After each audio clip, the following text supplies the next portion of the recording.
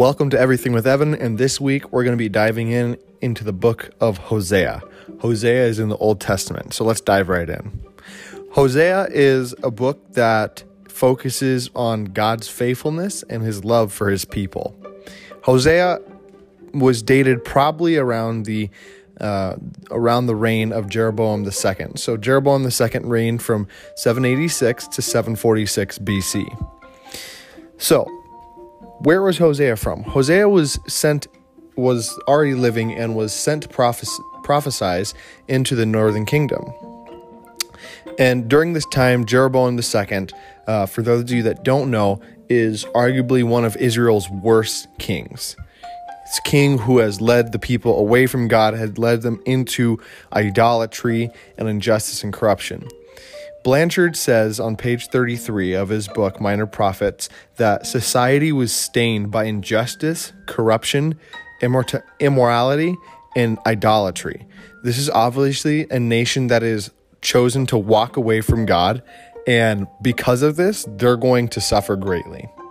So, because of this, in 722 BC, Assyria comes in and decimates the kingdom. Now, we're going to go into this later, but to kind of look over the overview of the book, the type of writing that is exposed in this book is a poetic literature. Hosea obviously wrote this, and in these poems, he himself did not put this all together at once. This was later authored by a person that we don't know exactly who that is.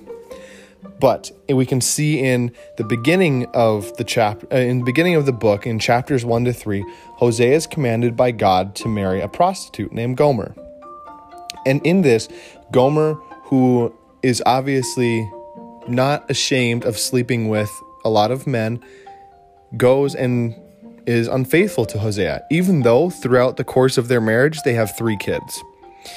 And so, Hosea is commanded by God to pursue Gomer still, even though she has been unfaithful to him.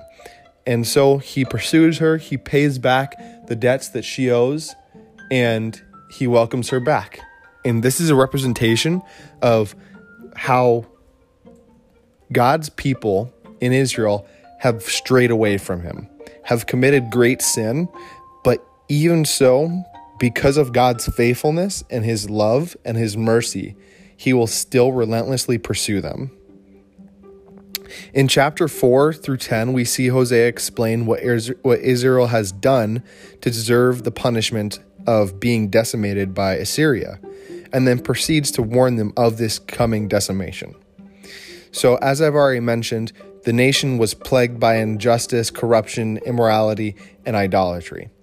And so that's what we see in chapters 4 through 10.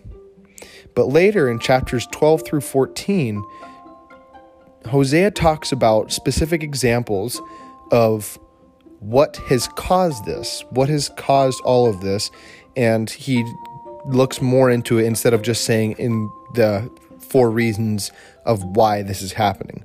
He explains that the lying of Jacob to his father, saying that he was Esau to get the birthright, he explains that was part of the reason. He explains the Israel's rebellion to not go into the promised land, and when God commanded him, and because of that, they wandered in the desert. He explains that is probably the problem. And then when they also demanded a king, and in doing so, they received King Saul, which in the end was not a great thing for Israel. But there's hope. In chapters 11 and in the end of chapter 14, Hosea writes poems, and he shows that God's love to his nation is unmatched. And because of this, God will stay with his people. And that is mostly the conclusion of Hosea. That is the entirety of Hosea. But in the end, in chapter 14, verse 9, I'm not going to quote it specifically, but for my listeners, I'm going to have you guys go and look at that. And it's very specific because it shows that Hosea's writings are not time-bound. That if those who are wise enough will understand, but those who are not wise enough will stumble. It's very interesting to see that in the book, and it's also a relevant factor to show that the Bible is not bound by time, and that God's words through prophets like Hosea can be useful all the way up into now into 2020. This was the Book of Hosea in review, and thank you for joining me tonight. See you guys next week.